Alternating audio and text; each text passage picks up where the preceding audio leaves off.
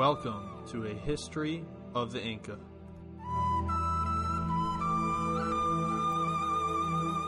Episode 38, El Cóndor Pasa.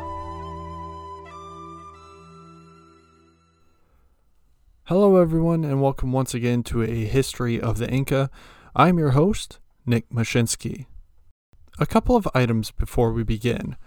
If you haven't listened to the podcast update that was released not long ago, I encourage you to do so. It has some valuable information about the show and the short-term future of this podcast. If you've listened to it, you would know that we are pausing the narrative to explore some other aspects of Inca society and Andean culture.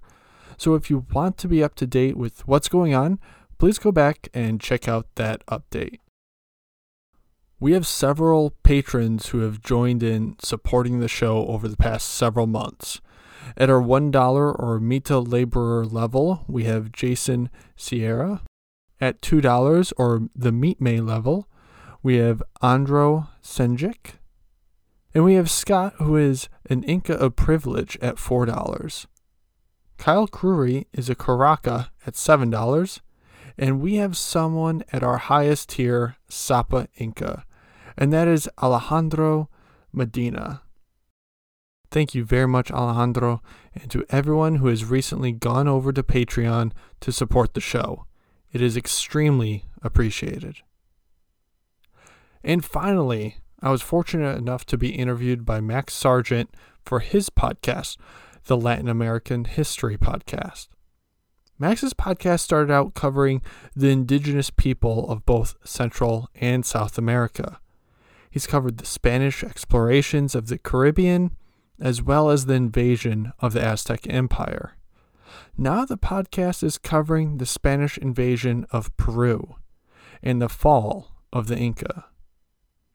So if you'd like to jump ahead and to hear some of my thoughts on the Inca Empire right before the Spanish arrive, be sure to check out the Latin American History Podcast.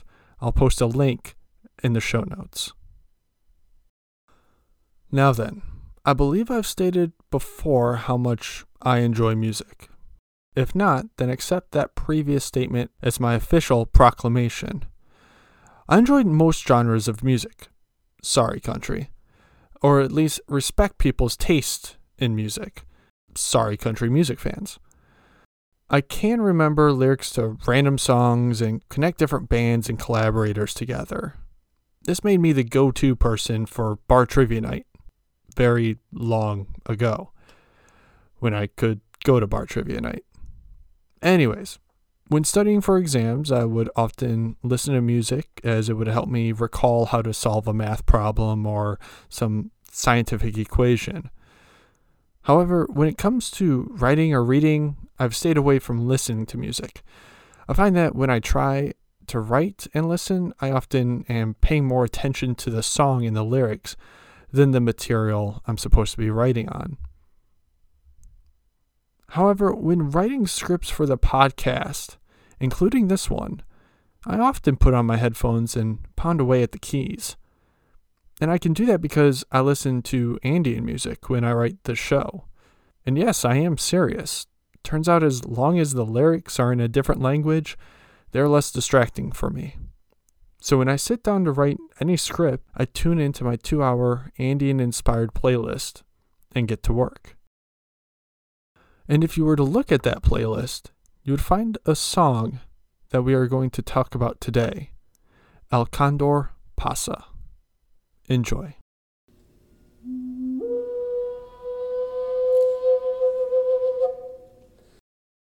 The year, 1965. Location, Théâtre de l'Est Parisien, Paris, France. You take your place in the audience, just off the aisle. You stand, leaning against the wall, cigarette in hand. You bring it up to your mouth and, with the strike of a match, light it. Inhale and exhale a cloud of smoke. It mingles with the atmosphere of the theater, a cloud of haze that reaches all the way to the stage. The stage where you performed earlier that night. The next band finishes setting up their instruments and taking their places. Good evening, everyone. Thank you for coming. We are Los Incas.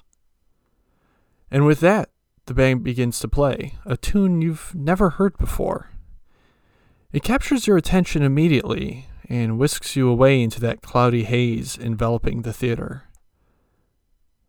It is only when the song ends that you come out of your hypnotic state and you decide to go backstage and meet the band after their performance. And when you finally get backstage, you meet the guitarist, offer them a cigarette, complimenting them on their performance, and you ask about their origin. Turns out they've been around for a while, since 1956, and formed in Paris.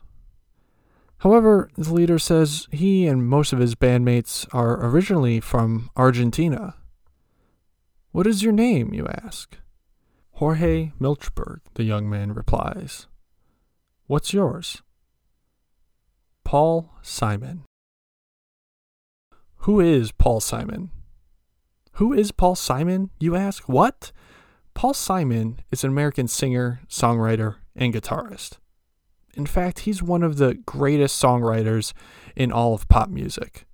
And that's right, pop. Pop, short for popular, encompasses a wide range of music that we might subdivide into other categories. Originally, it was more country or blues. In the 1950s, it was rock. It is whatever is popular at that time. In 1956, Paul Simon teamed up with his childhood friend, Art Garfunkel, and formed the duo Simon and Garfunkel. Simon composed many of the songs for the duo and played the guitar, but Garfunkel could add another dimension to the songs with his impressive vocal range. Together, the two had numerous hits, some dark, depressing, and mysterious, such as Sound of Silence or Scarborough Fair. And sorry, Seether fans, the original Sound of Silence is still better. However, some of their songs could be also uplifting, such as Cecilia or Bridge Over Troubled Water. And if any of you have seen the 1967 film The Graduate, starring Dustin Hoffman, Anne Bancroft, and Catherine Ross, you know Simon and Garfunkel songs were the soundtrack to that film, resulting in a boost for the duo and a new song, Mrs. Robinson. Today, after a long career with Art Garfunkel and as a solo artist, Paul Simon is in the Rock and Roll Hall of Fame twice, is one of the top guitarists of all time, to go along with his accolades as a writer, and is a 16-time Grammy winner throughout his career. What does all of this have to do with Andean music and Los Incas? For that, let us go back to when Paul Simon met Jorge Milchberg. The two became friends, and Los Incas would tour with Simon and Garfunkel. Simon would even produce an album for them.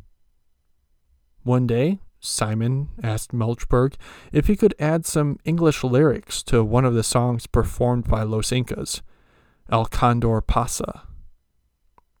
Milchberg said sure. The song was an old Andean folk tune, and he had been collecting royalties on it for years. So, Paul took the tune, added some English lyrics, which he and Garfunkel sung. El Cóndor Pasa, If I Could, was thus created. The song was added to their album Bridge Over Troubled Water, which came out in January of 1970. The album was the duo's biggest ever.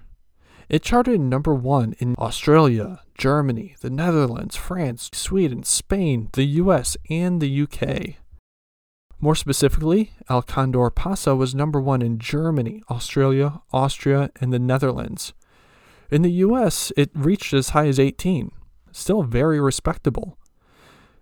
Bridge Over Troubled Water was a huge success, and this song, El Cóndor Pasa, with Andean roots, was made famous worldwide. Then, later that year, came the lawsuit. The lawsuit was a copyright lawsuit filed by one Armando Robles Garroy, a Peruvian filmmaker and son of Daniel Olmilla Robles. So what was this all about? Well, it turns out that El Cóndor Pasa was not just any Andean folk tune. It was a song written by Daniel Olmilla Robles in 1913 for the Peruvian zarzuela, or musical play, of the same name, and is actually about an Andean mining community. So how did this lawsuit play out? Well, a 2008 interview with Garroy gives us some clear insight, and this was a translation from Spanish, so it's not quite a direct quote. It was an almost friendly trial, because Paul Simon, apart from being a genius, is a culture lover. It was an oversight on his part. It happens that he had heard the song in Paris. He liked it, so he approached the band leader, who gave them the wrong report. They told him it was a popular tune of the 18th century, and not that it was my father's composition. It was a trial without major problems. Thus, the trial was a success for Garroy, and his father would receive his due credit as the original composer. Simon would get credit for the lyrics, and Milchberg for adding some notes as well. More trouble came in 1970, though. Not long over Bridge Over Troubled Water came out.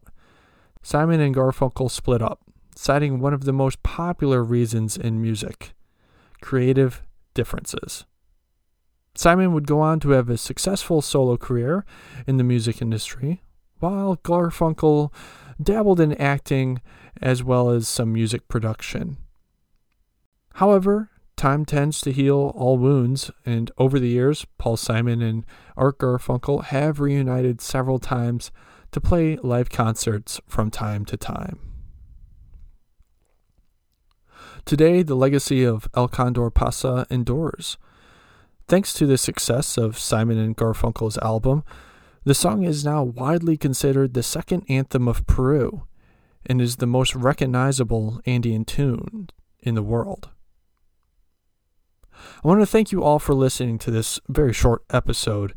It was fun to dig into this iconic song and the history behind it. Due to copyright laws, I decided not to include snippets of the songs I mentioned in this episode, though the thoughts certainly crossed my mind. Let's face it, the chances of me being sued would be small, but I don't need that hanging over my head, not to mention how ironic that would be. Instead, a link to the YouTube video of Simon and Garfunkel's version of El Cóndor Pasa, If I Could, is within the show notes for all of you to view, and I highly encourage you to check out their other works as well.